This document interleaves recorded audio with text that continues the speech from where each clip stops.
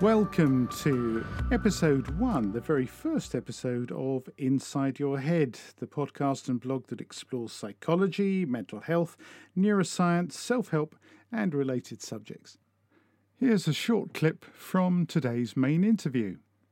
I think on a human level, it's more about where you were to begin with and how the pandemic has affected you individually. And people will have reacted differently, or if you're living with someone who's particularly anxious, then that kind of translates across to you as well. If you've got to reassure your partner that it's okay to go to the supermarket, or you end up doing all of the going out the house stuff, that it just changes everything, really. That short clip featured Dr. Lawrence Baldwin, who I interview in the main part of the show. He's Assistant Professor of Mental Health Nursing at Coventry University, and he very kindly came on the show to talk to me about the effects of the pandemic on the mental health of the nation, the effects it's had on people who have been working in frontline services, particular focus on the effect it's had or potentially has had on our young people, our children and young people. And also we talked a little bit about what we can expect in the weeks and months ahead as the restrictions are eased, even in the face of the arrival of the Delta variant that's very much in the headlines at the moment. So I hope that you'll enjoy the main part of the show, which will be coming along shortly. Now, I'm going to be opening each show with a short section dealing with stuff that I've noticed out there in the world in the preceding couple of weeks between each show. That might be stuff that I've seen on the television, things I've heard on other podcasts, things I've read in magazines or books, and stuff that might have come up in conversation with people that I've met. All things that are focused on the subject matter that we're covering in this show that I think might be of interest to you. Some of it might be newsy, some of it might have been around for a while, but by goodness, it's news to me, and it might therefore still be news to you. So I hope that you enjoyed this little introductory part of the show. Before I go any further, I also want to add that there's another bit of the show right at the other end after the main interview called Relaxation on the Beach, which is me giving a short 10 or 15 minutes guided meditation aimed at people who might not have done any meditation before, or people who might have done some meditation in the past but haven't been doing it for a while, or people who still do some meditation, perhaps using one of the many apps that's available nowadays, such as the Calm app, but you don't mind having a go with someone else doing the guiding for you. So that's at the end of the show, so don't forget to carry on listening beyond the main interview if you want to listen to that. I'll also be making those available separately as little short 10 or 15 minute meditations that you can listen to on their own if you like, after, or in between the podcasts coming out, which I imagine will be on a fortnightly basis for the time being. Obviously, if things go bonkers and this goes large and gets popular, who knows? If I can afford it, we might even be able to make it a weekly thing if we can get enough guests to come on the show.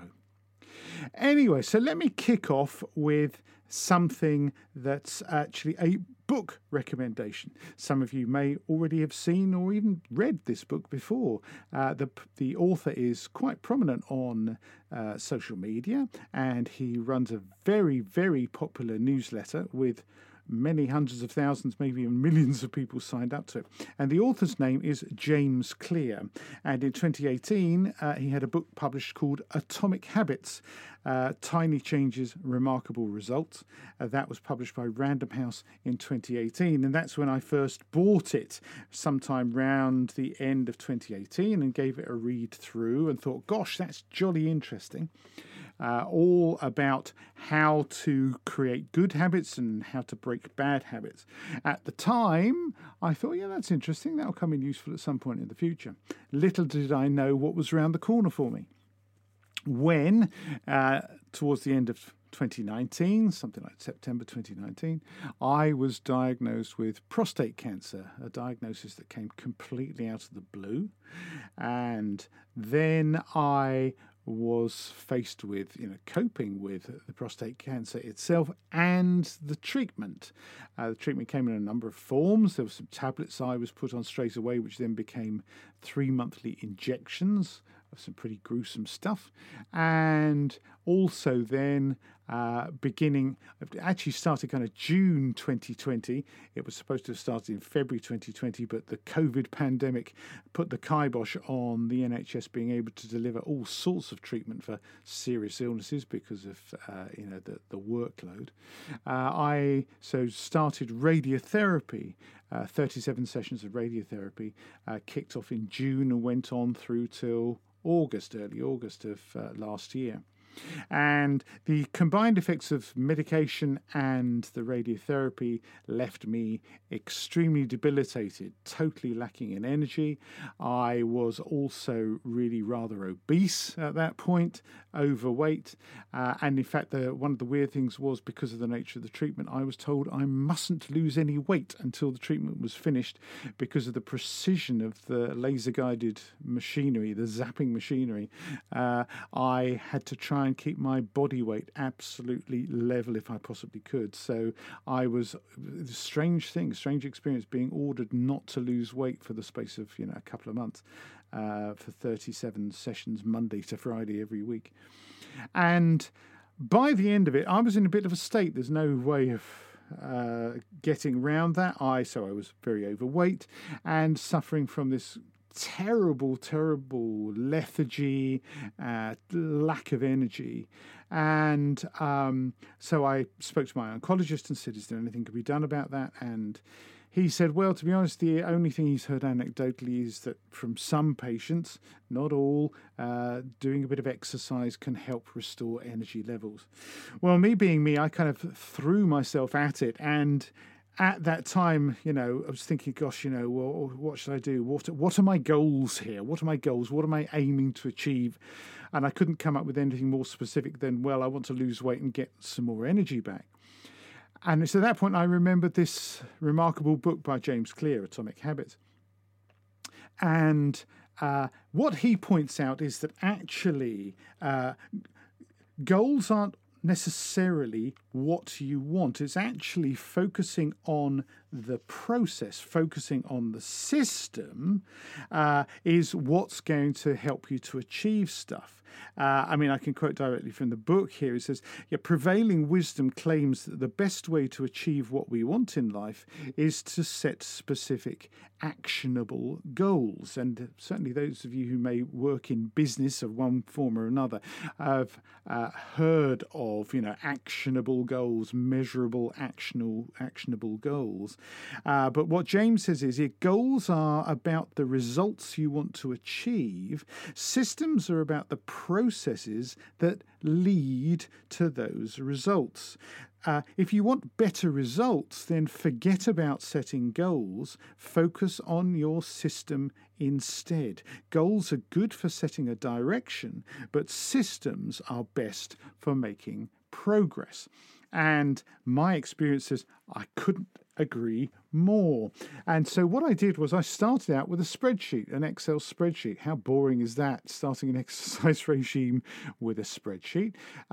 My partner Anne and I also, to help shift the weight, took up Dr. Michael Mosley's Fast 800 diet, which is a way of rapidly losing weight but safely. And it seemed to me that if I wanted to shift the weight and regain energy, shedding the pounds as quickly as I could would also be a good idea.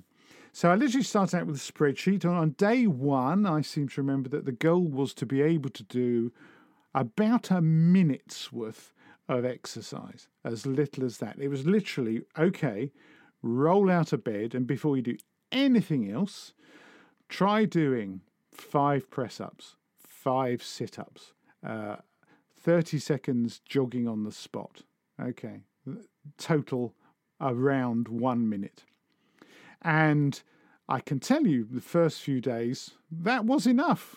that level of exertion was enough, and I would be out of breath, and okay, that'll do.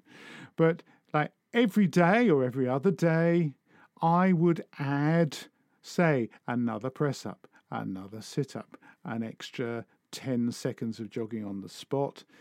And then once I got up to around 2 or 3 minutes, I started thinking, well, all right, okay, I can add in another exercise here to add a bit of variety. So maybe do a couple of star jumps, maybe do a few body weight squats, that kind of thing.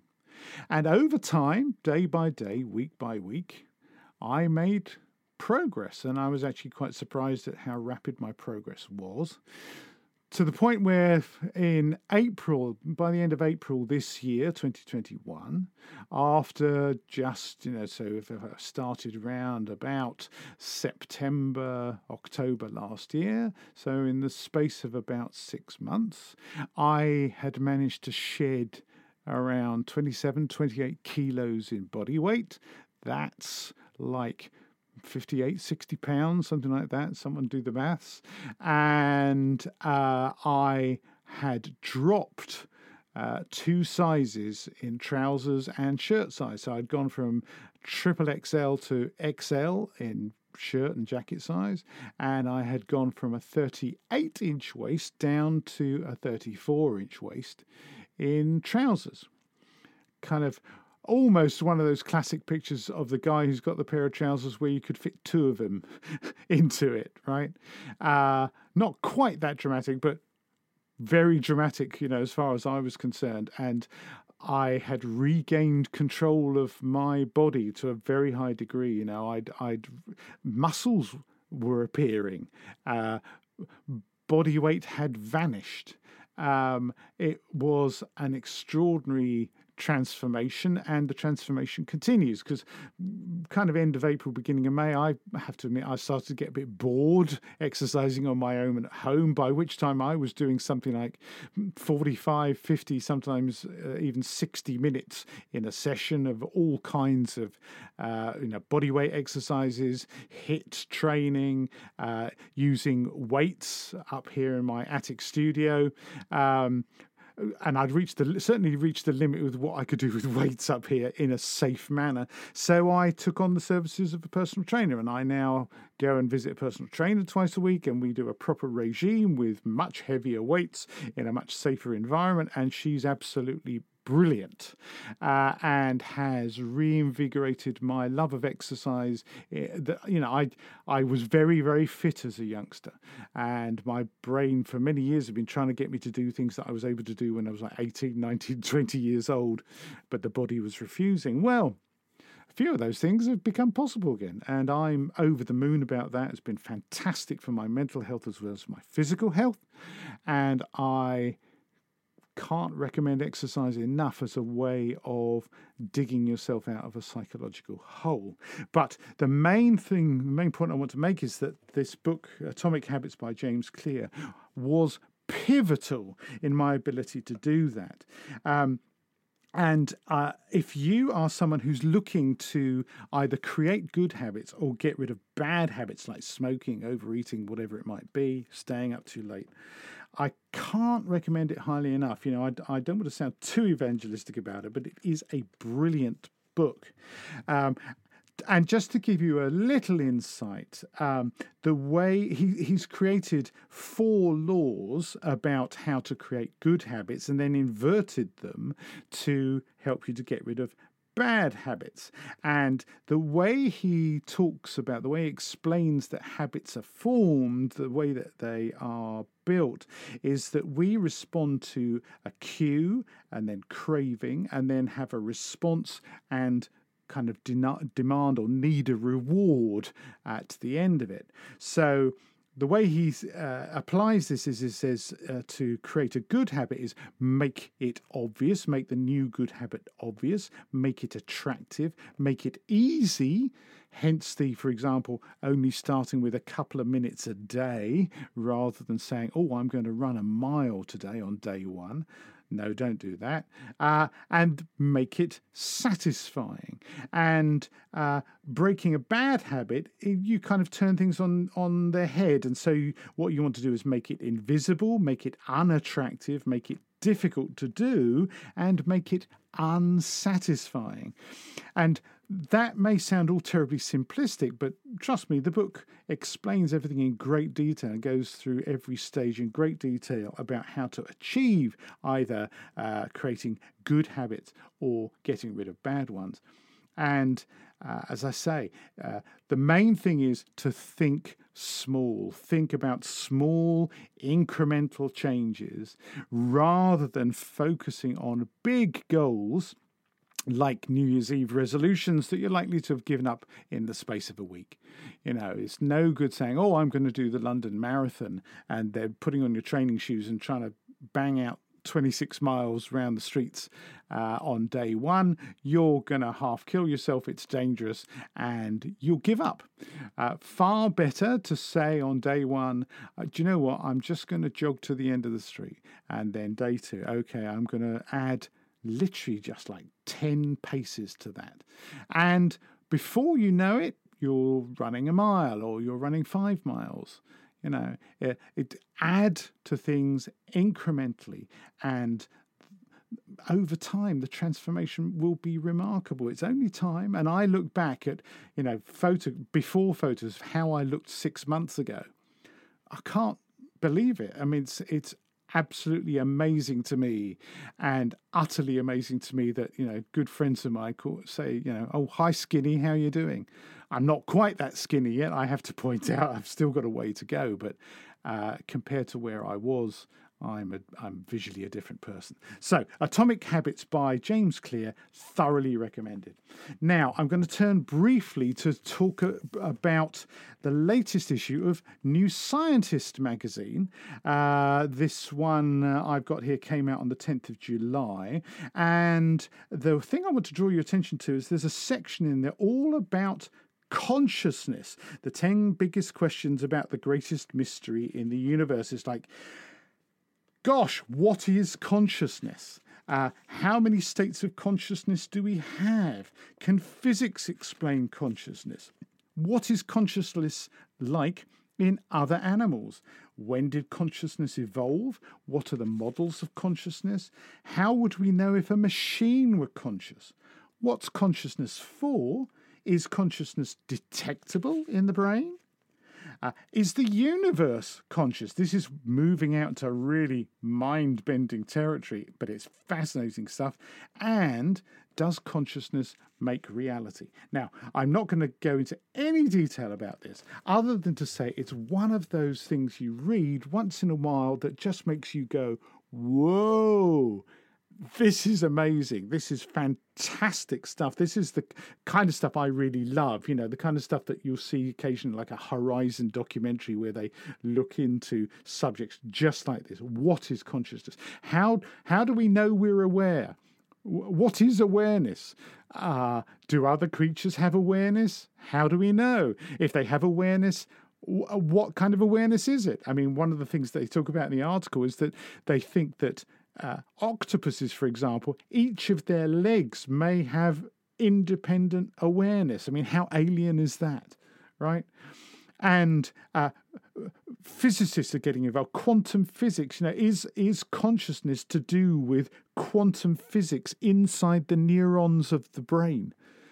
This is extraordinary stuff. Very, very exciting. And I have to tell you, I hope at some point to be able to get someone on the show who's involved in this kind of research.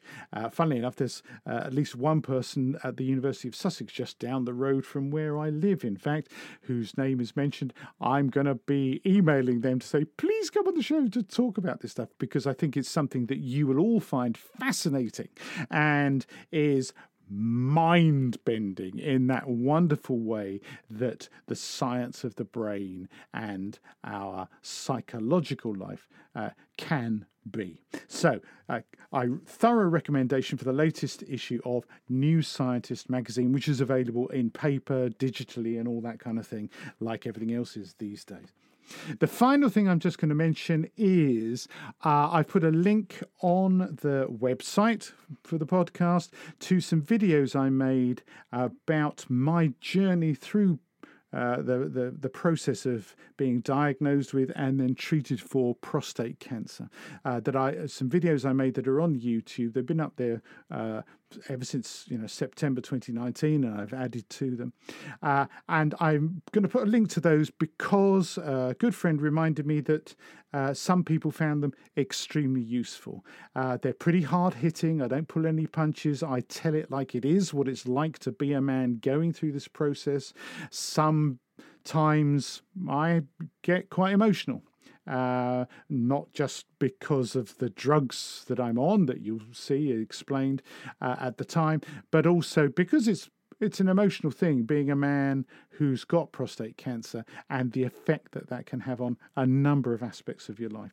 So I'm going to put a link to those videos because they're dealing at least as much with the psychology of being a prostate cancer patient as with the physical effects, of which there were numerous effects, many of which were pretty unpleasant. So be warned, they don't pull any punches. But I know for a fact, because a few guys have got in touch with me and said effectively they saved their life because they saw the video, went and got themselves checked, got a simple blood test that the doctor discovered that in fact all was not well. And then fortunately they were in the system, treatment was able to begin, and I'm delighted to say they're still with us here today. So that link is going to be on the blog.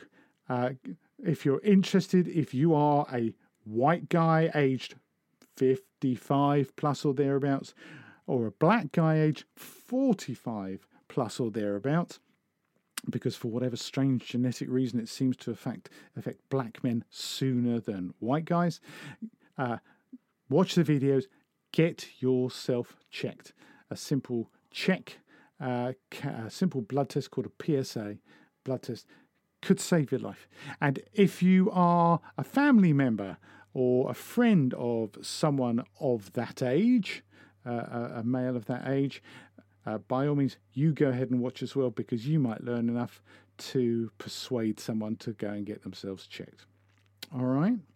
So we're going to take a brief pause now, and then we'll return with the main part of the show, where I'm interviewing Dr. Lawrence Baldwin, who's Assistant Professor of Mental Health Nursing at Coventry University. See you in a minute.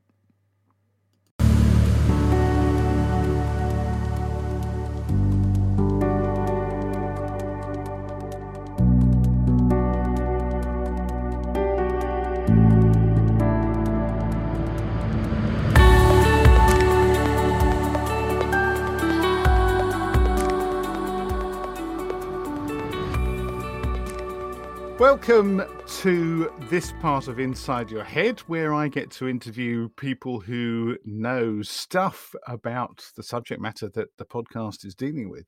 And today I'm absolutely delighted to have on the show someone I've known for many years, actually, through a different sphere of life completely. But I found out what he does for a living, and gosh, I thought, now there's a man who I'd like to have on the show. And the person I've got sitting with me in a virtual sense today is Assistant Professor Lawrence Baldwin. Hello there, Lawrence.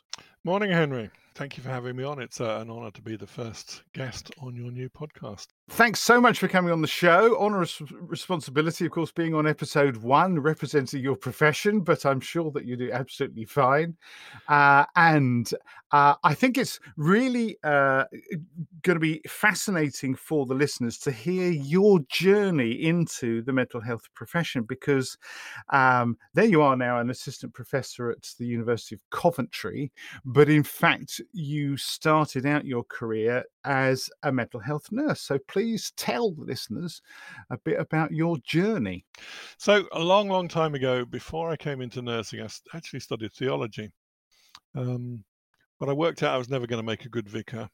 So I looked around for something else that might be about people. Yeah. And the theology is arguably about people as well, but Mm, mental health nursing is definitely about people, and particularly about sort of interactions and therapeutic relationships and stuff like that. So mm, that's where I ended up, training in an asylum in Nottinghamshire many years ago.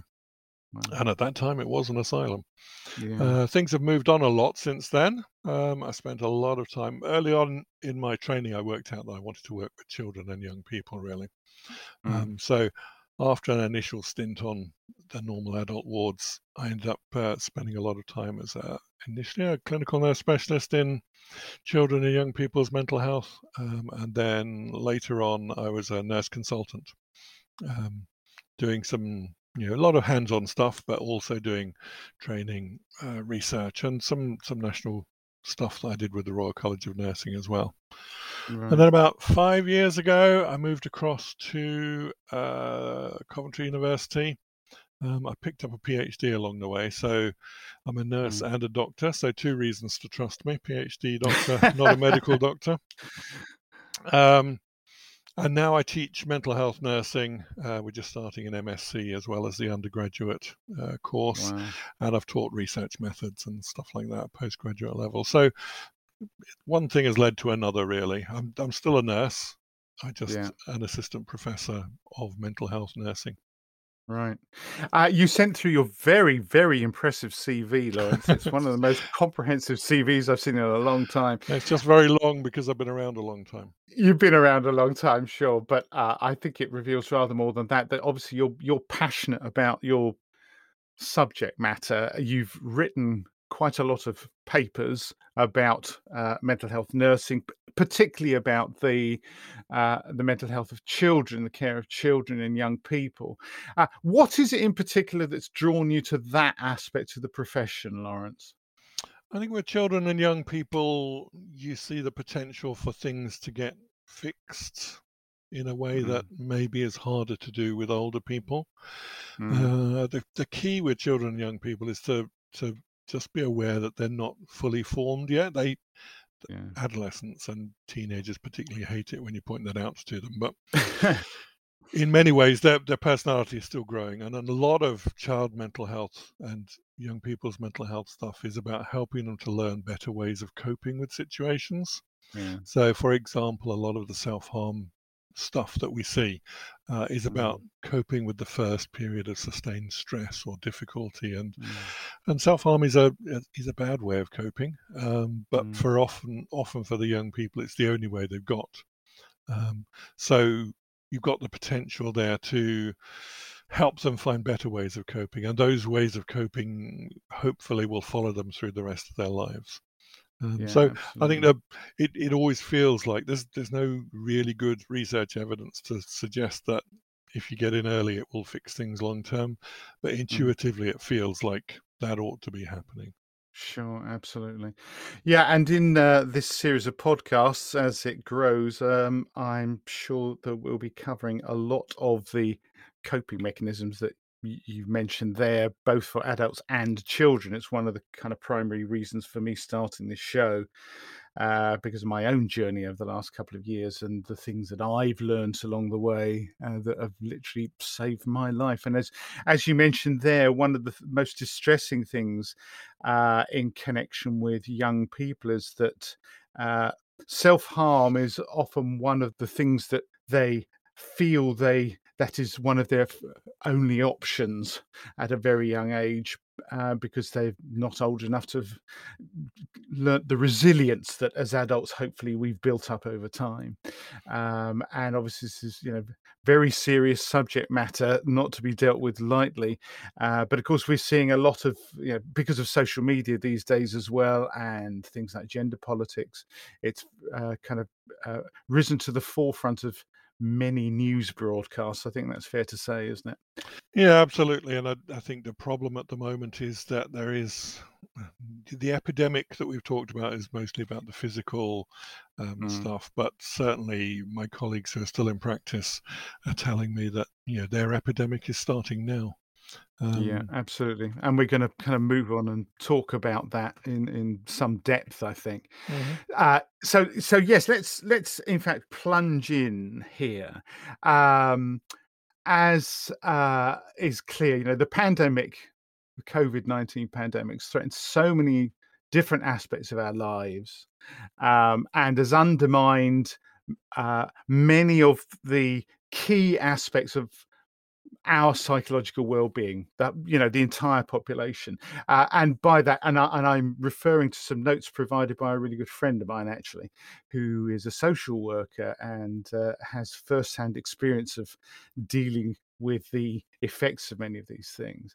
um, Basically, what we tend to crave as human beings, isn't it? We need to feel safe. We need to feel that we've got social, emotional, and physical comfort. We feel the need to be close to others and the need for things to make sense, be predictable, and be familiar. And obviously, the last couple of years has really thrown all that up in the air for all of us, hasn't it? So, in your view, speaking as someone who's, a senior professional in the mental health industry now, how do you feel that? I mean, obviously, we can only speak for the UK, really. Other different countries have coped in different ways. They have different cultures, but certainly in the UK, how do you feel that we've coped as a nation with degree of mental health upset in the last couple of years, Lawrence? I think the difficulty, and you'll see this played out on the media, is the difference between the health imperatives and the political imperatives. Yeah. So the science suggests that closing down is the most important thing to prevent the physical transmission of COVID-19, for example. Mm, Um, the politics is always going to say, well, that's dangerous for the economy and bad for mm, people's health and all the rest of it. So we've coped with that to a degree. I think in terms of children's stuff, the imperative to keep the schools open has mm, been a tricky balance that they've had to try and achieve, really. mm, Because the difference with children is that it's harder for them to understand that this is a temporary thing. It's an mm, important stage wherever they are at in their development.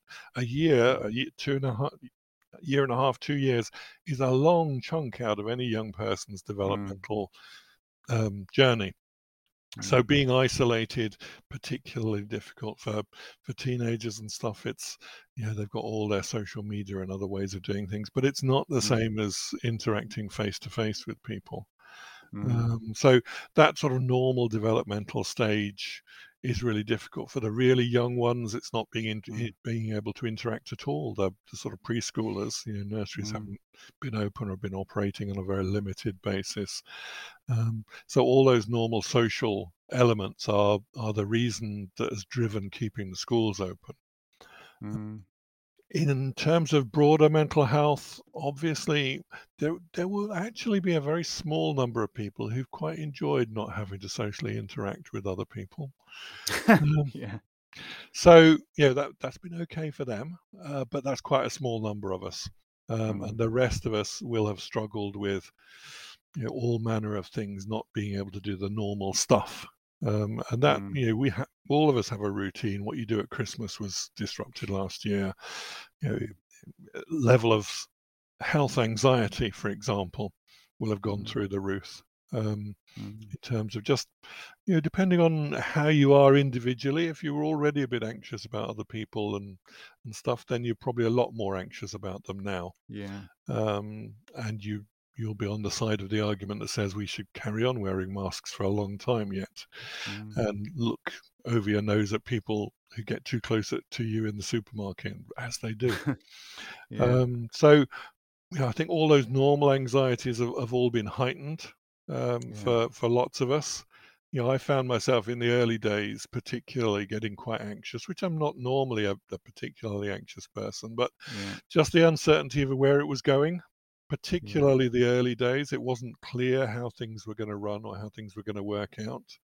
Yeah. And I guess now it's a little more predictable, but Yeah. still we get mixed messages from politicians about what's the best way to stay safe, or what things should open or where you should wear masks and stuff like that. So that kind of Mm. uncertainty is very, very current, at least in the Yeah. UK at the moment.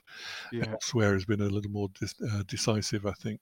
But Yeah. you know, internationally, the American experience has been very different from ours. What's Yeah. happened in Australia and New Zealand, they handled it very differently, for example. Yeah. Um, so yeah, you can get political about how the government has handled it. I think on a human level, it's more about where you were to begin with and Yeah. how the pandemic has affected you individually. Yeah. And people will have reacted differently, or if you're Yeah. living with someone who's particularly anxious, then that kind of Yeah.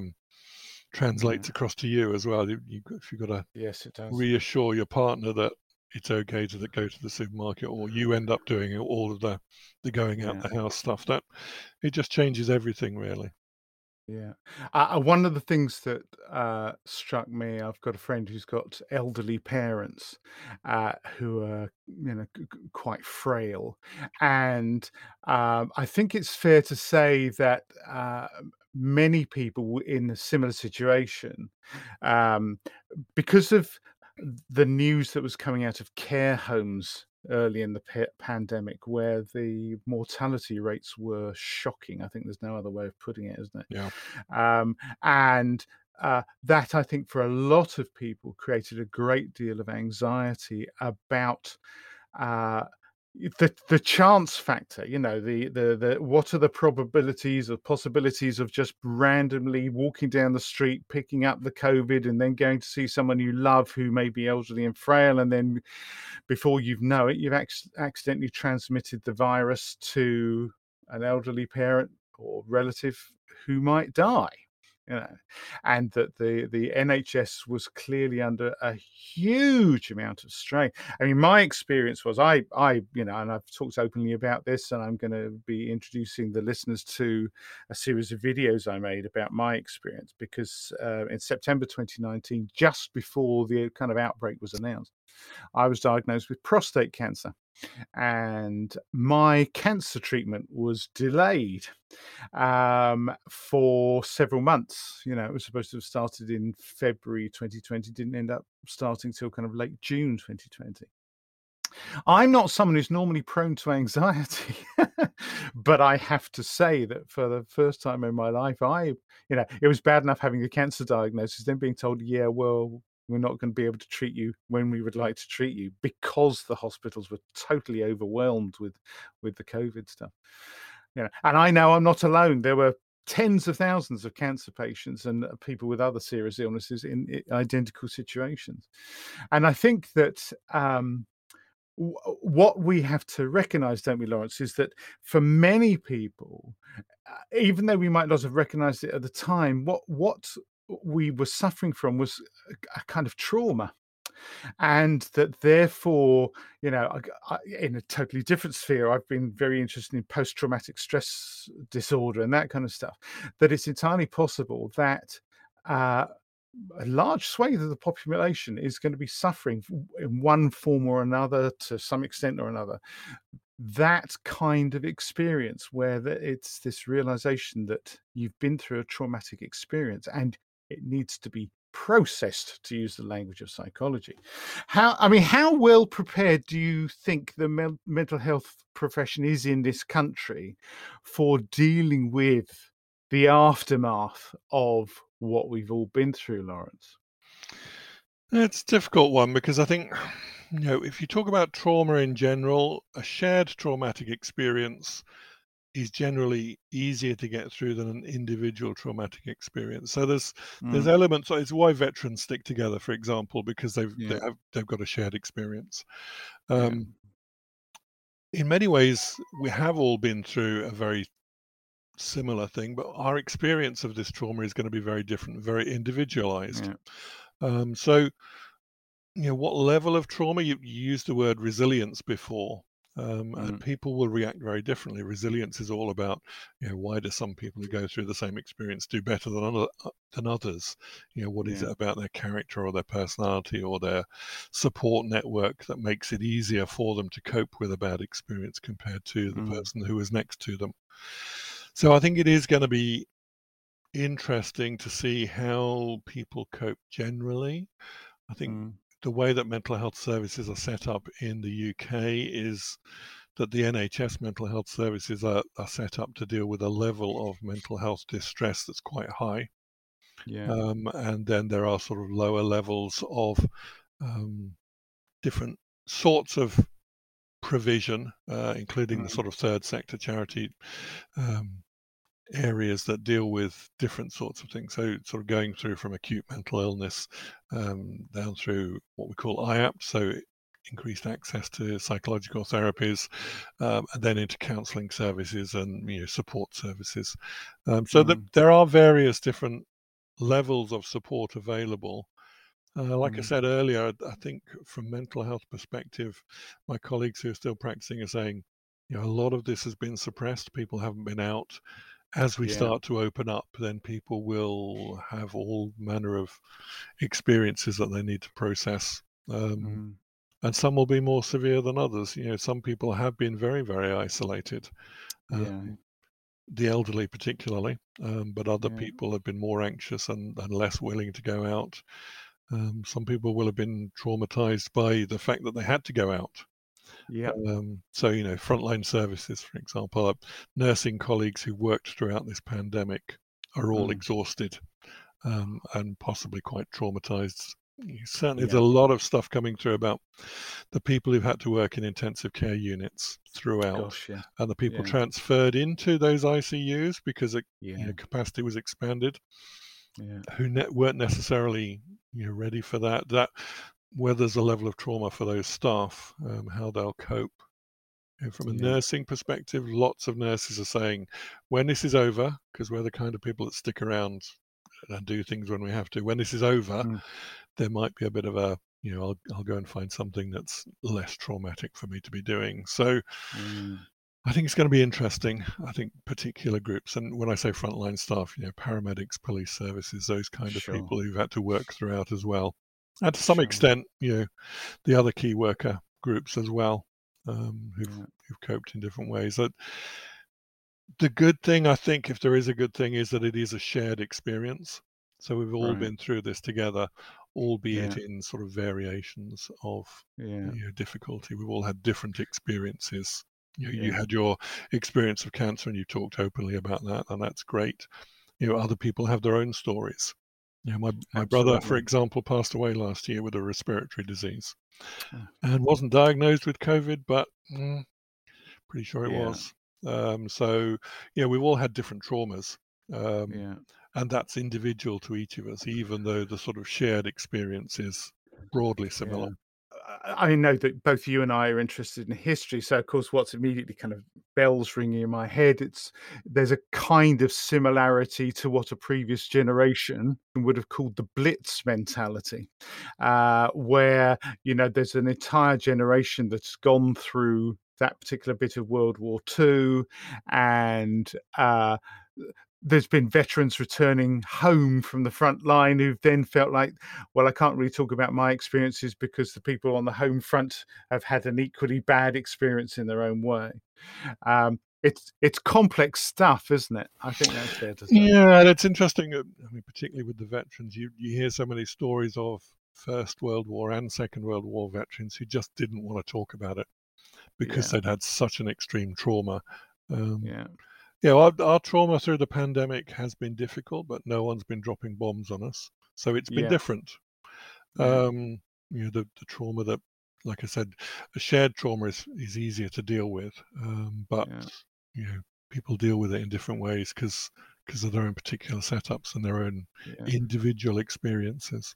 One of the things that I noticed was as soon as the vaccine became available, and of course, we have to, send praise to the scientists who so astonishingly rapidly, in fact, came upon an effective vaccine, Oxford AstraZeneca vaccine.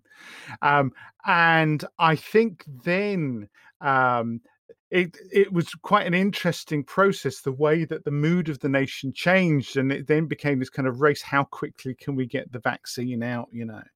And but also then this strange polarization that happened in the country between the people who had the vaccine and the people who were anti-vaxxers, that kind of thing. There were all these kind of conspiracy theories and things that started floating around.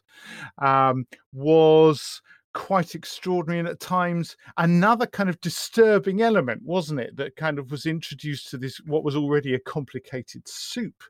Um, and that must have been, for the thinking of the medical profession, that must have been so exasperating. uh, and you obviously you're a man who was kind of close to the medical profession, and you must have kind of had some kind of insight to um, the frustrations around that, Lawrence. Yeah, it is. I mean, it is frustrating. The Oxford scientists who worked on the vaccine obviously were building on stuff that they'd already prepared. So, COVID isn't that different from MERS and SARS, so they were able to build it. Yeah, That's why the speed of development. And give them yeah, credit, they've been very altruistic about not making a huge profit out of this, yeah, keeping the price down. I think the adaptation to how people have reacted to the vaccine is interesting. It is very, very frustrating. Um, for those of us who come from a evidence-based practice background yeah, where we follow the science, this obviously works and therefore you should take it. And yeah. that's true of other treatments as well. Why do people not take their diabetes medication, for example, when they know they Sure. ought to? Why do people like Yeah, myself, yeah, who probably ought to lose a bit of weight, not lose weight yeah. when it would do us good? I think the general politics is following a bit of sort of this sort of anti-establishment Mm, conspiracy theory thing, and there was always an element of that around the sort of anti-vaxxers, but they were largely in America, yeah, relatively few in the UK. It seems to have tapped into this sort of mistrust of authority yeah, that yeah, that is more a broad societal problem. Certainly yeah. around, I live in Nottingham, and we have quite close to me, there's a so-called Christian bookshop, which has been Right, opening regularly through the pandemic and has been fined right. enormously. It's very divisive in the community. Um, Yeah. so people have sort of adopted that it's almost like they've gone beyond the vaccine thing into the more anti-authority thing. It sort of Yeah, fits their narrative, to yeah, use the jargon. yeah, a kind of anarchic narrative. I mean, let's come back to the subject that's closest to your heart. Children and young people, and the effect that this has had on them in the last couple of years. Because obviously, as we say, it's been hard enough for adults, but the kids, their education has been so disrupted. There was already stuff every year, it seemed, about exam results, Mm. and then the whole thing about, well, yeah, kids, they've not had the lessons, so we just kind of guesstimate what kind of grades they're going to get, and this is their future we're talking about here, obviously. Do you feel that as adults we've set a good example to our young people about how to cope with a major crisis? Do we think that we've met their needs in the last couple of years? In general, is there anything that you've noticed that you've either been particularly kind of horrified by or impressed by in terms of the response that we've been able to provide for our young people in the last couple of years?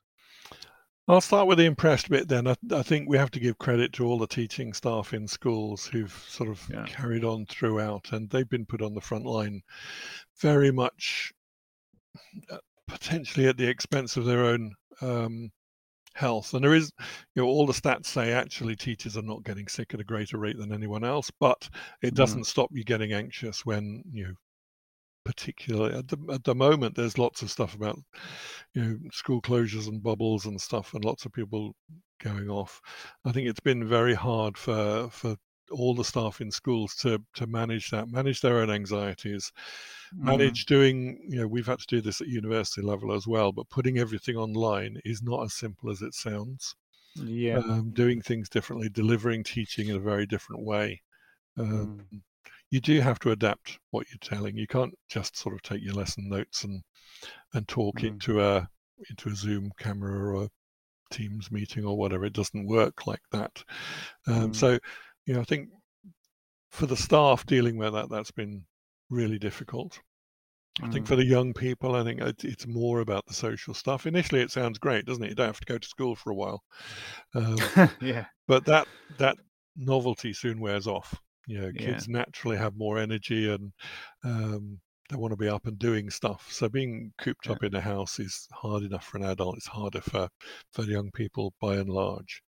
Yeah. So, again, they have some advantages. Being digital natives, they can get on the social media a lot more, but it's simply not the same as seeing people face to face, kicking a ball Yeah. around outside, that kind of stuff. So I think they have suffered. I think what's happened with a lot of stuff during this pandemic is that a process that was already happening gets naturally accelerated. So, Yeah. prior to the pandemic, simple example, I'd made maybe 4 or 5 Skype calls in my life. Yeah. Now I'm often doing that many in a day. So that, Yep. what would have happened anyway has been accelerated. For young people, it's the Mm. same thing, really. Um, Mm. the things have just happened much faster. Things have had to go online, and that people haven't coped with that as well as they would. It's Mm. just been really tough for them. And for Mm. those that had worries or concerns already, those have become exaggerated. Yeah. Things are built up. They don't have access to their normal support networks. Certainly, Mm. things like child protection. Yeah. Kids have been stuck in houses with potentially parents or other adults who are not good for them. So the Yeah. level of reporting on child abuse has gone down because the opportunities to report it have gone. Domestic abuse will be the same. It's the same thing. Yeah. People get stuck. Little things become big things very quickly. So levels of Yeah. domestic abuse have gone through the roof as well. And to Yeah. give people credit, people have tried to do stuff about that. The train companies are offering free travel for people needing to get to refuges, those kind of things. So it's Yeah. brought out the best of some people in terms of initiatives like that, but Yeah. it's also magnified existing conditions and just made those go a lot faster. So if you were hovering on the edge of a mental health problem before, Yeah. this pressure cooker that we've all been through will have made it Yeah. come on much faster. And that's why it's feeding through now into Yeah. formalized services. I was talking Yeah. to frontline colleagues in Coventry last week, and they were saying half the pediatric beds, general pediatric beds in their local hospital are full of young people with mental health problems. Goodness me. And that's, we've had that before when I was Mm. working in Derby. We didn't never got to half, but we would, there is an established procedure. If young people self-harm or overdose, they have to be admitted. They have to get a mental health Yeah. assessment. But the numbers Yeah. have never been this high. Yeah. So Yeah. yeah, it's tough times at the moment. Looking at an aspect of what you've just been talking about there, I think one of the things that's been highlighted for many adults, particularly because of enforced isolation or paranoia about, going outside or anything. I mean, look at the proliferation of online delivery services now. Gosh, Amazon's profits have leapt enormously, and now there's people who deliver anything to you in the space of 5 minutes, ingredients for your dinner, or booze for the weekend, whatever it is. It's just the number of delivery services is extraordinary, which has alleviated some of the problems for people who got worried about literally going to the corner shop, or standing in a queue, and you're standing in a queue and you're wearing your mask, but the person in front isn't wearing a mask, and all that kind of stuff that we've all been through. But I think for a lot of people, that has accentuated what is obviously one of the most dangerous problems, really, which is loneliness. It's a pervasive problem, and it can lead to severe, mental health issues. Obviously, there's one thing feeling, oh, I'm feeling a bit lonely today, but if you've got the option of popping out tomorrow, you'll feel fine about popping out tomorrow. That's not a problem. It's when it becomes a persistent thing, and you become locked within your own walls to a certain extent. And of course, this also applies to our young people who were used to, playing with their mates in the park or in the playground at school or whatever, and suddenly have found themselves, as you say, trapped. And I think that's not too strong a word. Trapped in the house, uh, even if they've got good parents, caring parents. Young people, they have this rebellious streak. They want to get out and play with their own age group, be with their own kind. And of course, as sadly is the case, these reports of the level of domestic abuse that has gone through the roof, and the harm of children. The revelation that there are many abusive situations out there has been a real shock. So I think, since this is your kind of specialization, Lawrence, tell us something about how does the system cope with that? Because you've got, an older generation suffering from loneliness, but also kids who are feeling isolated and alone. How's a nation, as a service, do you cope with, that two-pronged attack, as it were? Yeah, I think it's important to see individual needs. So, like you said, some children and young people brought up in really nice houses, and they've got the space and stuff. Others Mm, cramped in really tiny flats on the 15th floor. Their yeah. experience is going to be very, very different. And it's the same with older adults as well, or Mm, individual adults. We've got uh, I'm lucky enough to have someone who comes and helps with our garden on Saturday mornings because I'm rubbish at gardening. So, his experience is he's lived with his brother in a tiny flat, and apart from coming to see us on Saturdays, he just went out to the shops at six wow. o'clock in the morning to avoid other people. So Mm, I think it's quite hard for most of us to imagine or to fully understand other people's experience because we kind of get yeah. used to, we all have the set, friends who are a bit similar to us. Uh, Mm, and we kind of end up thinking everyone's a bit like that. But actually, mm, the experience of different people across the country is going to be very, very different. How the mm, services react is, again, going to be very different. We have service provision that's quite siloed in its approach, really. So the people dealing with young mm, people are very different to the people dealing with older people.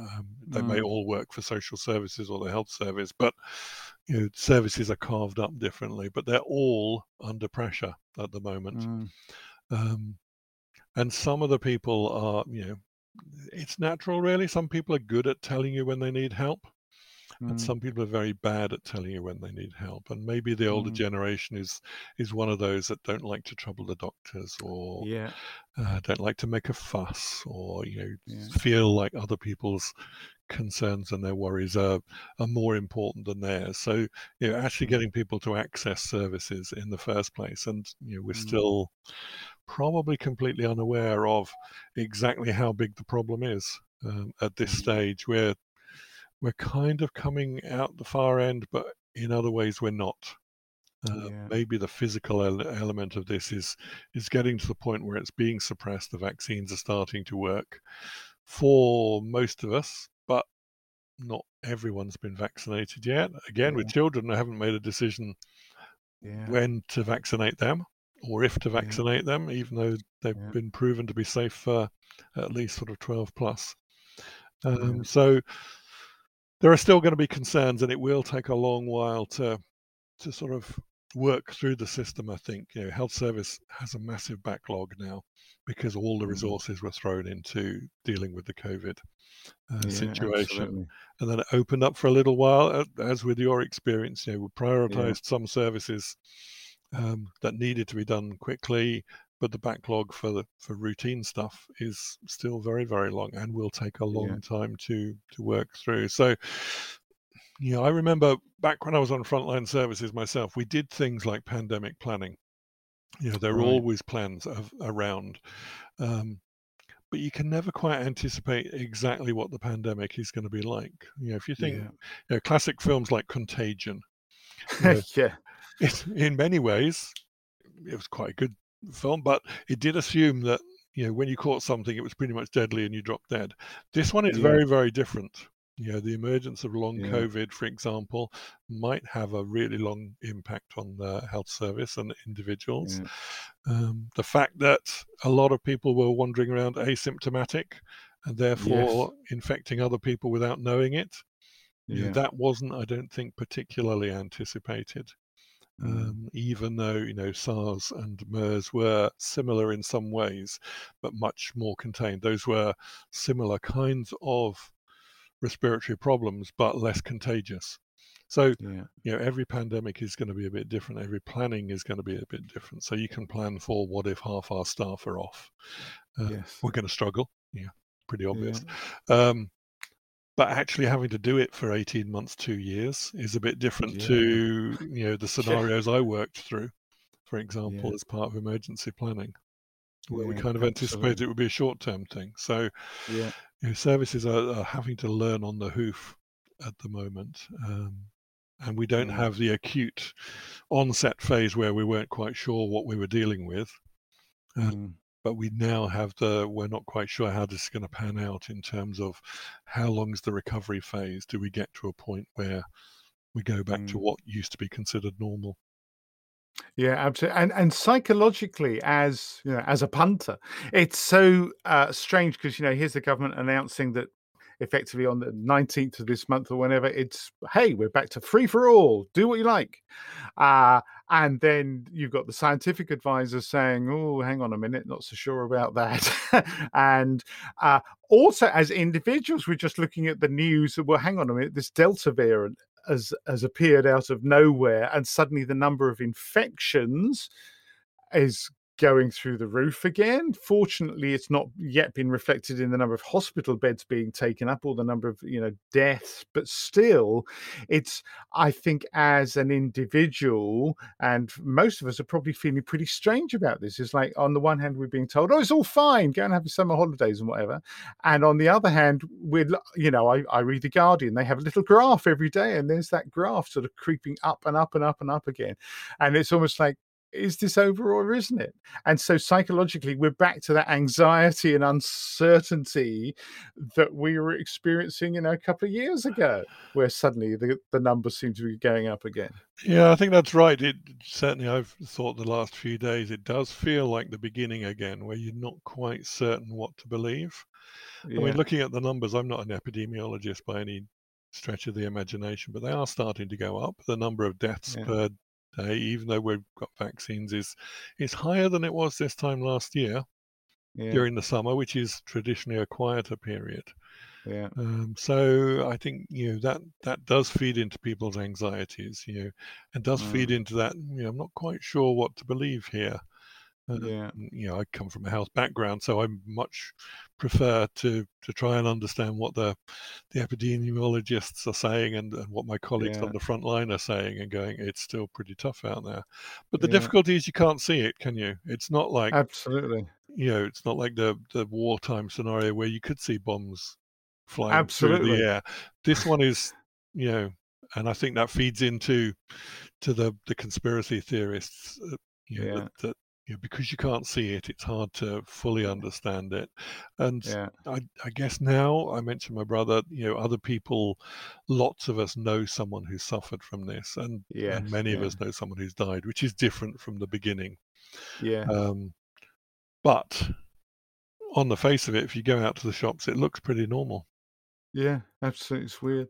And I think this is, this ties in neatly with, that kind of list of stuff that I mentioned earlier, that there's certainly the situation now. We're back to the need to feel safe. Can I feel safe? What's happening out there? And secondly, the need for things to make sense, which is like, well, hang on a minute. I thought we dealt with this. I thought we've all got the vaccines. Surely everything should be back to normal now. This isn't making any sense. And of course, then that affects again. Well, does this mean that we're going to have to start isolating again, distancing ourselves? So that again, that need to be close to other people potentially being undermined, creating anxiety whether that's going to happen, and the need for comfort. Well, I'm not sure how comforted I feel by what's coming out from the official statistics. So those four factors again are sort of coming back into play, like they were at the beginning of the pandemic, which is Yeah, Unsettling, I think would be fair to say. there's a theory which is well known in sort of health circles called Maslow's hierarchy of needs. It's been Yeah, critiqued, so it's not perfect, but it does have this sort of triangle of basic needs at the bottom of food, shelter, yeah, comfort, and it sort of works its way up through things. And it does feel like we're getting again to the point where things that we used to take for granted are yes, not able to rely on anymore. So, that yeah, that pushes you down the triangle of what's important, and as soon as you start undermining the bits at the bottom, the things that you take for yeah, granted, then that leads to all sorts of difficulties in terms of anxiety. And like you say, not knowing quite sure who to trust on this. yeah, And then you start getting all those difficult things where you start looking at people in the supermarket and going, "Why are you not wearing a mask?" And those yeah, divisions come up, or yes, those sort of culture war things that people talk about start to mm, become more difficult because people sort of retrench and seek to protect themselves. So, yeah, that can get very difficult. I'm sure that's part of what's been going on as well. And yeah, learning to trust each other is going to yes, be a hard thing over the next few months and years. yeah. Yeah, and undermining faith in the authorities when there are, it just recently it's been in the news, kind of um, aspects of hypocrisy being blatantly visible, for example, where many tens of thousands of football supporters are allowed to get together in a stadium or then to go almost unchallenged, wrecking the streets of London, whereas people trying to gather together for peaceful protests about something are hauled away by the police. I think this is something that's going to be uh, getting column inches for quite a long time to come.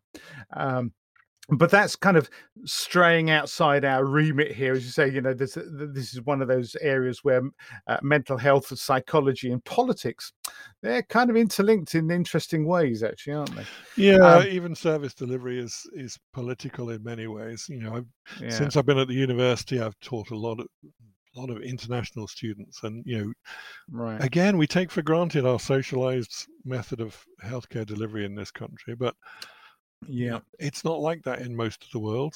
How you deliver healthcare is a political issue.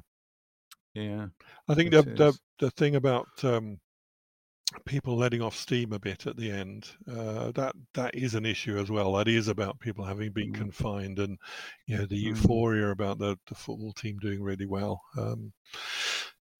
People have been very constrained, and now they're hoping that it's over, and they're mm, hoping they can get back to normal as soon as they can. And their mm, idea of normal may not be as socially acceptable as you or I might think, but yeah, yeah, it is about a natural desire to let off steam, mm, and that's hard mm, to resent people too much, except that obviously it impacts on other people. So yeah, it does absolutely. bring out the worst in some. It does. Let's move on for a bit because I think we've got a little bit of time left. And one of the things I wanted to ask is because obviously, if people realize, and this is step one, realize you've got a problem, right? The same as if, oh, I think I've accidentally chopped my leg off. You'd realize you've got a problem at some point. Those of us who've been facing, what I fully acknowledge, mental health issues, depression, anxiety, that kind of thing over the years. One of the things, certainly during COVID, that became, really obvious to me when I approached my GP and said, I think I'm suffering from depression. This diagnosis of cancer has taken me by surprise, and don't know how well I'm coping, and blah blah blah blah. What can you do for me? Well, option one was, well, I'll give you some tablets, right? Now that's obviously not all GPs. That was my GP, or shall I say ex-GP. Um, I wasn't satisfied with that as an answer, and I felt like surely there must be some other kind of option rather than just sticking me on more tablets, having because I was already on tablets for other stuff. And so I was referred at the time to an organization called BetterHelp in our local area, and had to wait some time before I then had a conversation with a wonderful guy, I have to say. We had a long chat, and he said, "Oh yes, what you clearly need is actually long-term, ongoing talk therapy of one kind or another. Unfortunately, because of COVID, we can't offer that to you. Well, the most I could offer you would be a series of 6 half-hour consultations, and it's quite clear to me you need a great deal more than that. So I'm just going to have to refer you back to your GP." So it's like, what? Catch 22. And in the end, I've ended up going and getting private counselling, private therapy sessions, which aren't cheap. They are effective, but and I'm feeling much better now. Thanks, everyone. But that was kind of my experience, and so I imagine I've not been alone in that situation either. And so, one of the questions I wanted to ask you, Lawrence, is, in any case, what are the kind of dividing lines, as you see, however rough a guide this is, between when someone has a serious condition that you would feel they need hospitalizing for in some way, taken to an institution, which I think used to go by the name of sectioning, something of that kind, compared to someone who's got it's not a negligible problem, but it can be dealt with, and it can be dealt with by the NHS in some way, some service offering, and other things where, do you know what, that's the kind of thing where you're probably better off going to, finding a private counsellor therapist in your local area.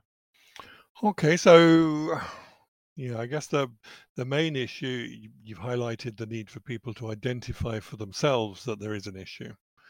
Mm, And that's harder for men than for women, I think, because of the way we're brought up, and mm, not talking about stuff and being big and strong and all that stuff.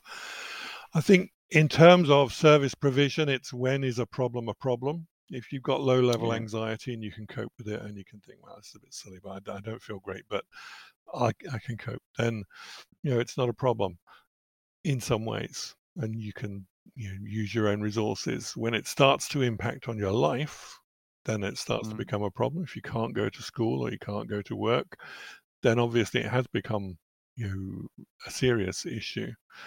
Um, and when you start experiencing more severe symptoms, then people hallucinate and all sorts of things, and obviously that's mm, getting very serious. You mentioned sectioning. I think that's that still happens. Sectioning is about people being detained under a section of the Mental Health Act. That right. generally only happens when people have lost all insight into what's going on to them. Yeah. So their impact is not just on them, but on other people as well, or their condition Mm, is life-threatening. mm, So generally, we try and treat people before it gets to that point. And most patients in mental health hospitals, for example, are voluntary patients. They're not on right. sections, um, but they have enough insight to go, I have a problem, I need help. I think where you get the help from is difficult, and again, that goes back to the politics in some ways. Mm, Mental health gets is it 12% of the NHS budget currently. And you could mm, argue that it needs more than that. Children's mm, mental health gets a small fraction of that. We get less than 1% of the NHS budget. Um, wow. and you could argue again that you could be more preventative if you do those things. But it's difficult because services are set up the way you are. The IAPT services that I referred to tend to be called different things in different places. So I suspect that Mm, from your description, your local BetterHelp is an IAPT service. And they are right. often set up with this CBT pattern of 6 sessions and then review. Mm, And that's a financial constraint. That's how mm, services are set up. It's a better option than nothing. It's probably better than just going on the tablets. Best yeah. medical advice is take the tablets if that helps you, but also get talking help as well. The two Yeah. often work together. Yeah. Sometimes you're so poorly that you can't do the talking stuff. The meds will Mm, get you to a point where you can do the talking right. stuff.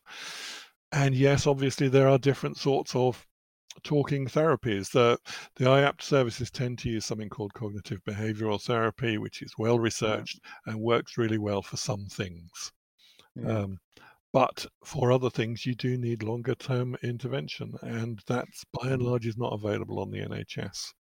So mm, if you're able and in a position to pay for it, that's great. Lots of people aren't, obviously. mm, Or they find it really difficult, or the kind of therapies that are around don't suit them.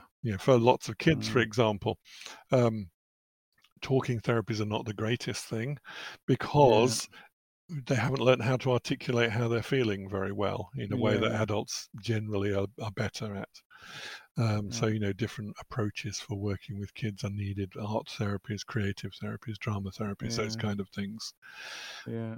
So, yeah, we've touched on politics throughout this because politics is part of healthcare. Uh, Yeah. I think there is a responsibility and a difficulty for people to overcome the stigma, Yeah. and seek, like yourself, to recognize what the problems have been, and being, I don't like using the word brave because it's not about being brave. It's about, Mm. finding a way of talking about it and understanding that that's okay. Um, Yeah. Yeah. because we still living. It's a lot better now, um, but we still live in an age where mental health difficulties are stigmatized. Um, Yeah. People don't understand them very well, so they're frightened of them. Um, Yeah. and people even use the language wrong. So I've been careful Yeah. to use mental health issues or mental health difficulties. People Mm. will throw away phrases like, "Oh, he's got mental health," and um, Yeah. Yeah. so the whole phrase about Yeah. mental health becomes stigmatizing, and we Yeah. Yeah. go around in cycles with that one. Yeah, it So becomes an oxymoron because mental health is, the overall picture, and we all want good mental health, yeah, as opposed to bad mental health, or impaired mental health. You're absolutely right. I think that um, what I would say from my own perspective, as someone who acknowledges that in over the last couple of years I've suffered from mental health issues, is that. Uh, until you've lived through it yourself, it's really hard to understand, let alone empathize with someone else who says they've got mental health issues. It's because most of the time we tick along nicely. We cope with stuff. We're reasonably resilient to knocks and scrapes along the way. Something bad happens. Give it a rub, boy, you'll be fine. And what I realized that because of my upbringing, which was that kind of, oh, don't make a fuss, boys don't cry, give it a rub, you'll be fine, it'll be fine, don't talk about it. Uh, Man, it stores up a nasty boiling brew that then bubble to the surface unexpectedly decades later in life, and that's what happened to me. Kind of related to my cancer treatment, not the cancer itself, interestingly, but to some of the medication I've been given to help suppress nasty things going on inside me. Totally unexpected, totally unexpected. And that's why I started this podcast, because it gave me an insight into, my goodness me, this is really important, life-changing stuff. One of the things I wanted to kind of mention when we're talking about different kinds of therapies there, something that I turn to because of the kind of person I am, my kind of background. I read a lot. So one of the first things I turned to actually was, I just went straight onto Amazon and kind of started downloading every self-help Kindle, buying every paperback on this, that, and the other that I could possibly find, and just kind of, to a large extent, read my way out of trouble, with help from caring friends who know stuff, about this kind of subject matter. And I think that it's fair to say, I would recommend that people start reading this stuff before they hit a major crisis rather than afterwards. But there are some, for a long time, I think I poo-pooed the self-help section in the bookshop, as all a load of rubbish, self-appointed gurus and that kind of stuff. Well, there are some of people like that, but actually amongst that are some absolutely incredible books, some of which I'm going to be talking about on this show in the series of programs, and kind of promoting on the website, uh, because you mentioned there cognitive behavioral therapy. And one of the first books I read, actually some time ago, was a book about cognitive behavioral therapy, which became of interest of me because of the work I've done supporting a charity called Combat Stress. A veterans charity where they deal with PTSD and stuff. And for certain aspects of that, cognitive behavioral therapy can be really good. And for many kind of, if you like, everyday mental health issues, stuff like cognitive behavioral therapy, as you mentioned, can be really surprisingly good. So I think, there's, it's worth saying that there is a kind of there is the option of a self provision, isn't there, of mental health care up to a point, beyond which you need to talk to someone. That's kind of my advice. Yeah. Yeah, I think that works for lots of people. If you're the sort of person who loves books, then that's great. Um, for lots of people, they need to find other things, and the talking stuff is important for that. But not just talking to a professional, talking to other people, um, Mm, and being able to talk openly. I think men in particular struggle with that, and the yeah. shared emotional experience of sports, for example, is one Yeah. way that men let out their emotions in a socially acceptable way. But talking about Yeah. how you feel a bit low or a bit fed up is not so socially acceptable. So Mm, we need to sort of work our way through that, and you've got to find the thing that works for you. I think I've mm, worked with a lot of people, for example, who've looked at different things that would help. I worked, since we're on the sort of veterans thing, I worked a couple of years ago with um, a woman who was looking at horticultural therapy oh specifically wow. for veterans, Defence Gardens Wow. project. Um, Mm, and that's great. I've worked with other people. I know I've got a friend who's worked with sort of animal therapies and yeah. horses and dogs and how they can be great. But those are great Yeah. for certain people. If you don't like dogs, dog therapy is not for you. Yeah. If you're not Yeah. very fond of horses, don't go on an equine therapy course. If you Yeah. can't stand being out in the garden, then horticultural therapy is not going to work for you. All of these things, you've got to find the right thing for each person. Yeah. And I think Yeah. you're right. It is difficult for the general population to fully understand how bad some of this stuff can be. And we're Yeah. all a bit like that. When I was younger, I used to think people with allergies and stuff like that were a bit wussy. And then in my Mm. mid-40s, I suddenly started getting hay fever. It's like, whoa, this actually is really serious. Yeah. And it's the same thing. Everyone gets a bit of mild anxiety, but getting Yeah. an acute panic attack, getting severe onset of anxiety is very different. And if you've Yeah. never Yeah. fully experienced it, then it's hard to see how crippling it can be for people. Yeah, absolutely, absolutely. Uh, Talking about different therapies, also subject matter that I know you and I are both interested in. There's Professor Tony Pollard who runs the Waterloo Project, Hmm. digging up the battlefield of Waterloo with veterans. So archaeology as a form of therapy as well. I think that there are many things. I mention a word that will come up, I know, time and time again in these podcasts. Flow, stuff that gets you into a flow state where your focus and attention is entirely kind of dedicated to something. It kind of blots out everything else, and it's wonderful. I think if you're lucky like me, I work in a creative career. It's one of the things that keeps me wanting to be in a creative career, but it can be very, very therapeutic as well. Just takes you away from everything else, and that for someone else it might be gardening, for someone else it might be kicking a football against the wall, but it kind of comes down to the same sort of thing, doesn't it? um, Lawrence, I think we've kind of started to run out of time here, so is there anything else you wanted to kind of say to the nation, as it were, about how grandiose of me to imagine that the nation is listening to this, maybe one day, but is there anything else you'd like to add as a kind of a takeaway for people about coping with what is now, please touch wood here, the kind of aftermath of the pandemic as we go forward over the coming months? Just, I think, to not assume it's going to return to normal straight away for any of us. Mm, mm, Life will not be normal. It may never be as we knew it before. And that's okay in some ways, as long as we recognize that we're in new times now.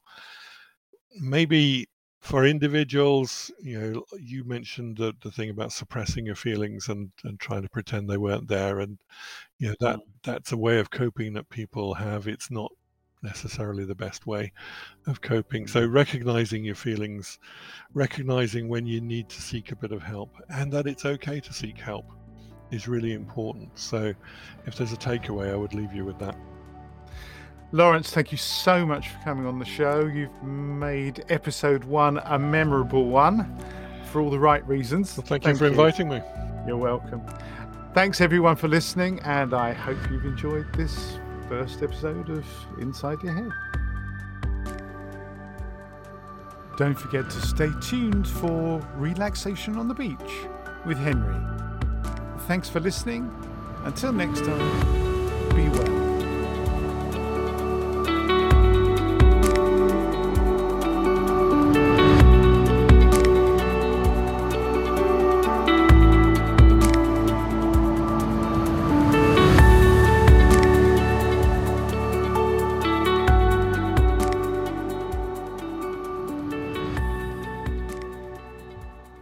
Hi, this is Henry, and I thought it would be nice to add something to the end of each show to send you away feeling soothed and calm and better able to face the rest of the day, or perhaps even to get a good night's sleep.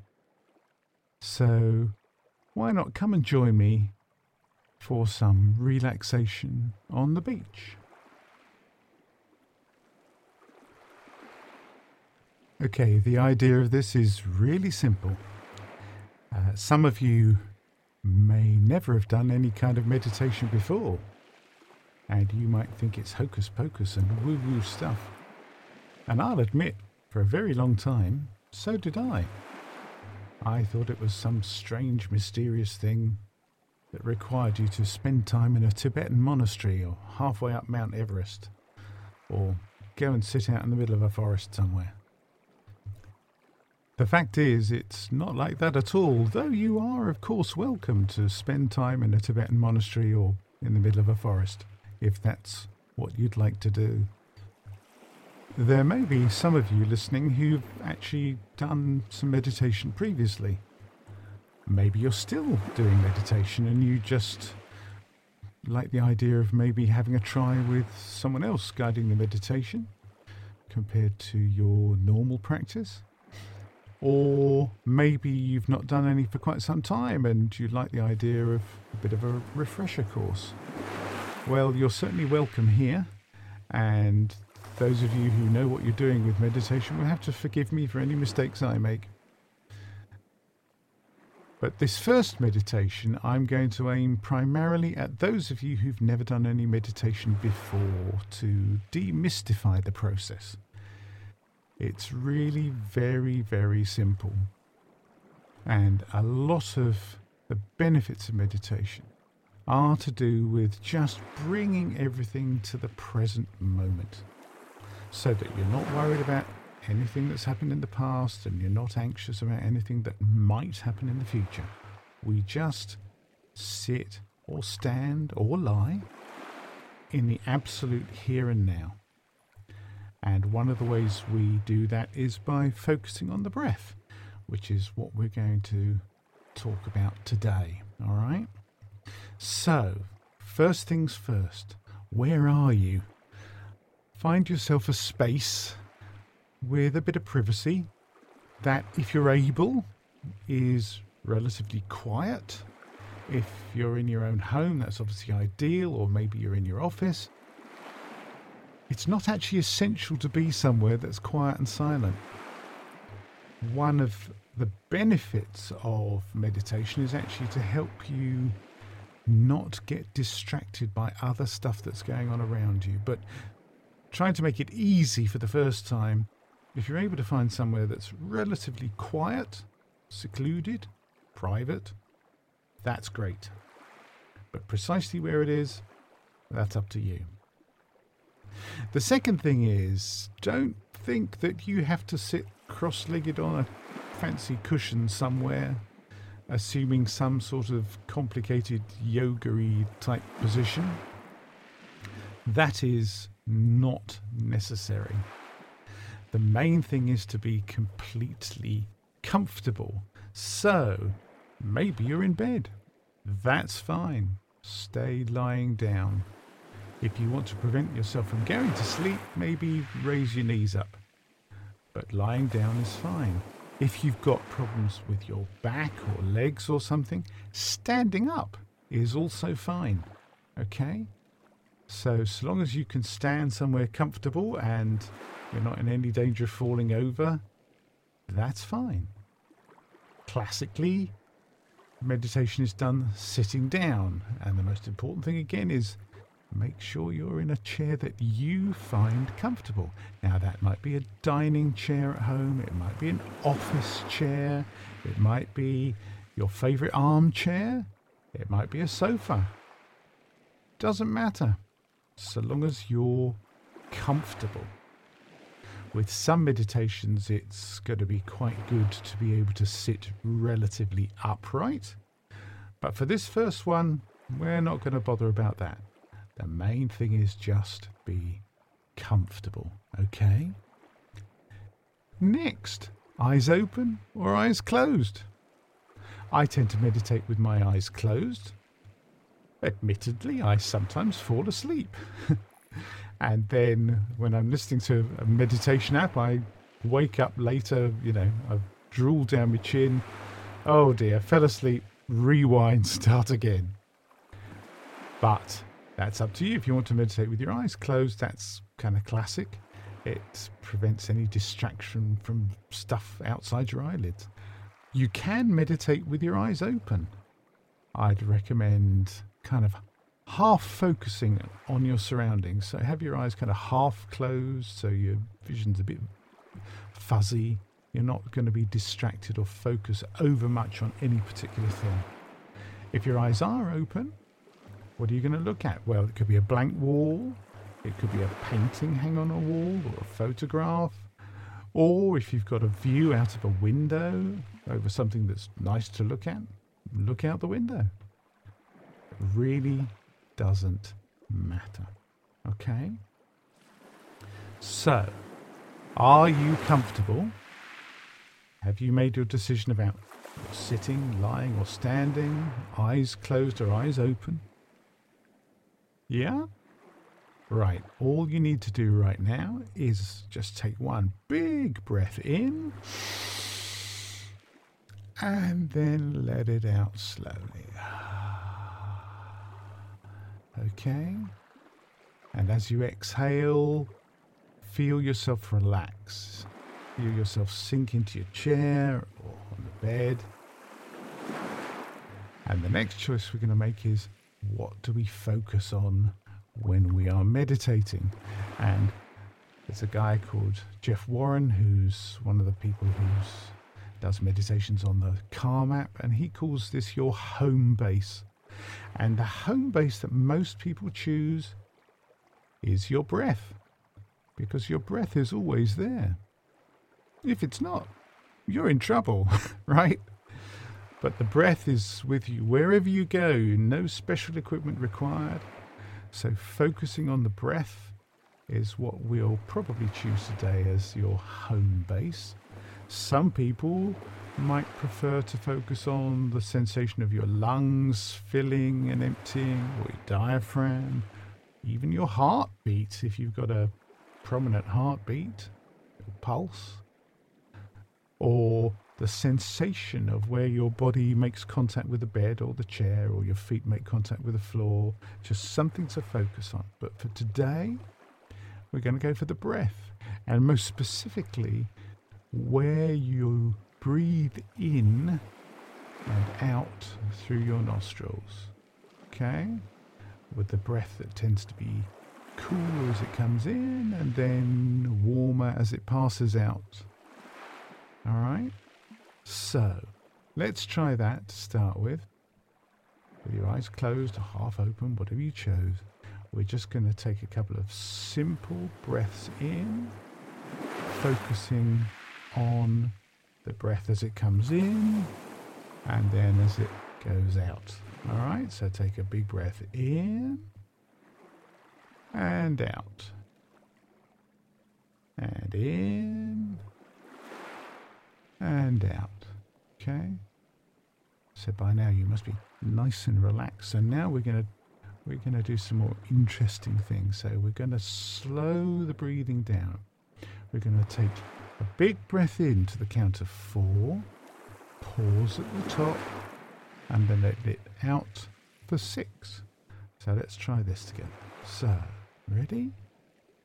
In, 2, 3, 4, and pause, 2, and out, 2, 3, 4, 5, 6, and in, 2, 3, 4, pause, 2, and out, 2, 3, 4, 5, 6, and in, 2, 3, 4, pause, 2, and out, 2, 3, 4, 5, 6, and in, 2, 3, 4, pause, 2, and out, 2, 3, 4, 5, 6. Now do a couple of those on your own.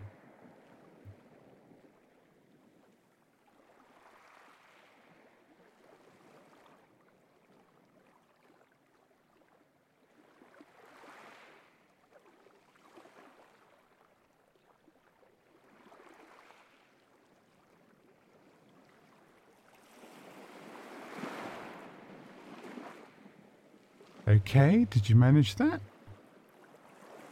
Okay, so let your breathing return to normal now. Okay. Now, what we're going to do is extend that out breath even further with a longer pause at the top. So we're going to breathe in for 4, hold for 4, and breathe out for 8. Okay. Yes, we can manage this, can't we? Ready?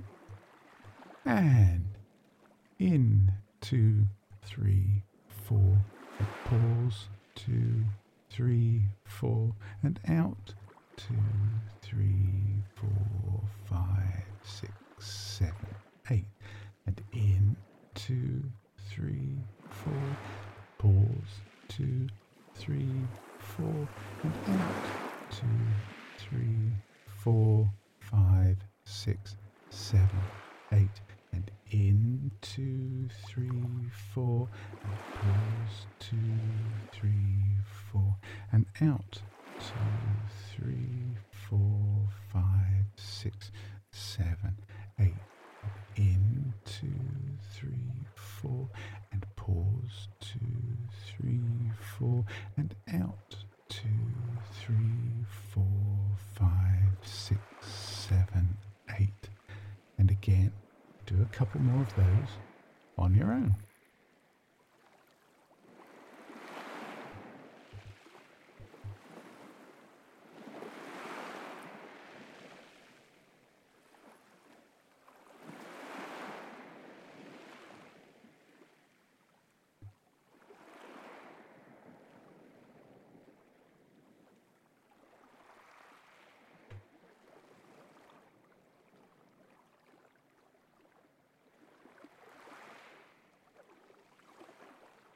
Okay, you managed that? Excellent. So now let your breath return to normal. Just breathing very easily in and out. And what you might now notice is even when you're breathing normally, there's a slight pause between when the in-breath ends and the out-breath begins. And you will also notice that even your normal breathing now is slower and calmer and perhaps deeper than it was before we started. The magic of meditation. And finally, you may have noticed that with all that concentration on your breathing, you haven't had a chance to think about anything else. So even doing a little meditation as simple as this one releases you from all those pressures you face every day, all your worries about things that happened in the past, all your anxiety about what might happen in the future. Just simply by controlling your breathing and focusing on the breath, you get your little magic space all to yourself, even if it's just for a few minutes. And it's really surprising that if you do this thing every day, even several times a day, it can really start to make a difference to how you feel about the world and your life. It's had an extraordinary effect on me and some people I know. None of it's woo-woo, none of it's hocus-pocus. It's just sitting or lying still in a peaceful place, closing your eyes and breathing and focusing on the breath. Okay? I hope you've enjoyed this very first inside your head relaxation on the beach session. So now what I'd like you to do is slowly open your eyes, have a bit of a stretch, maybe even a yawn. And now you can go back to your day. I'll see you next time. In the meantime, be well.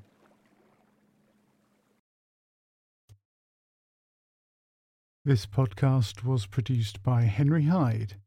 Copyright Henry Hyde 2021.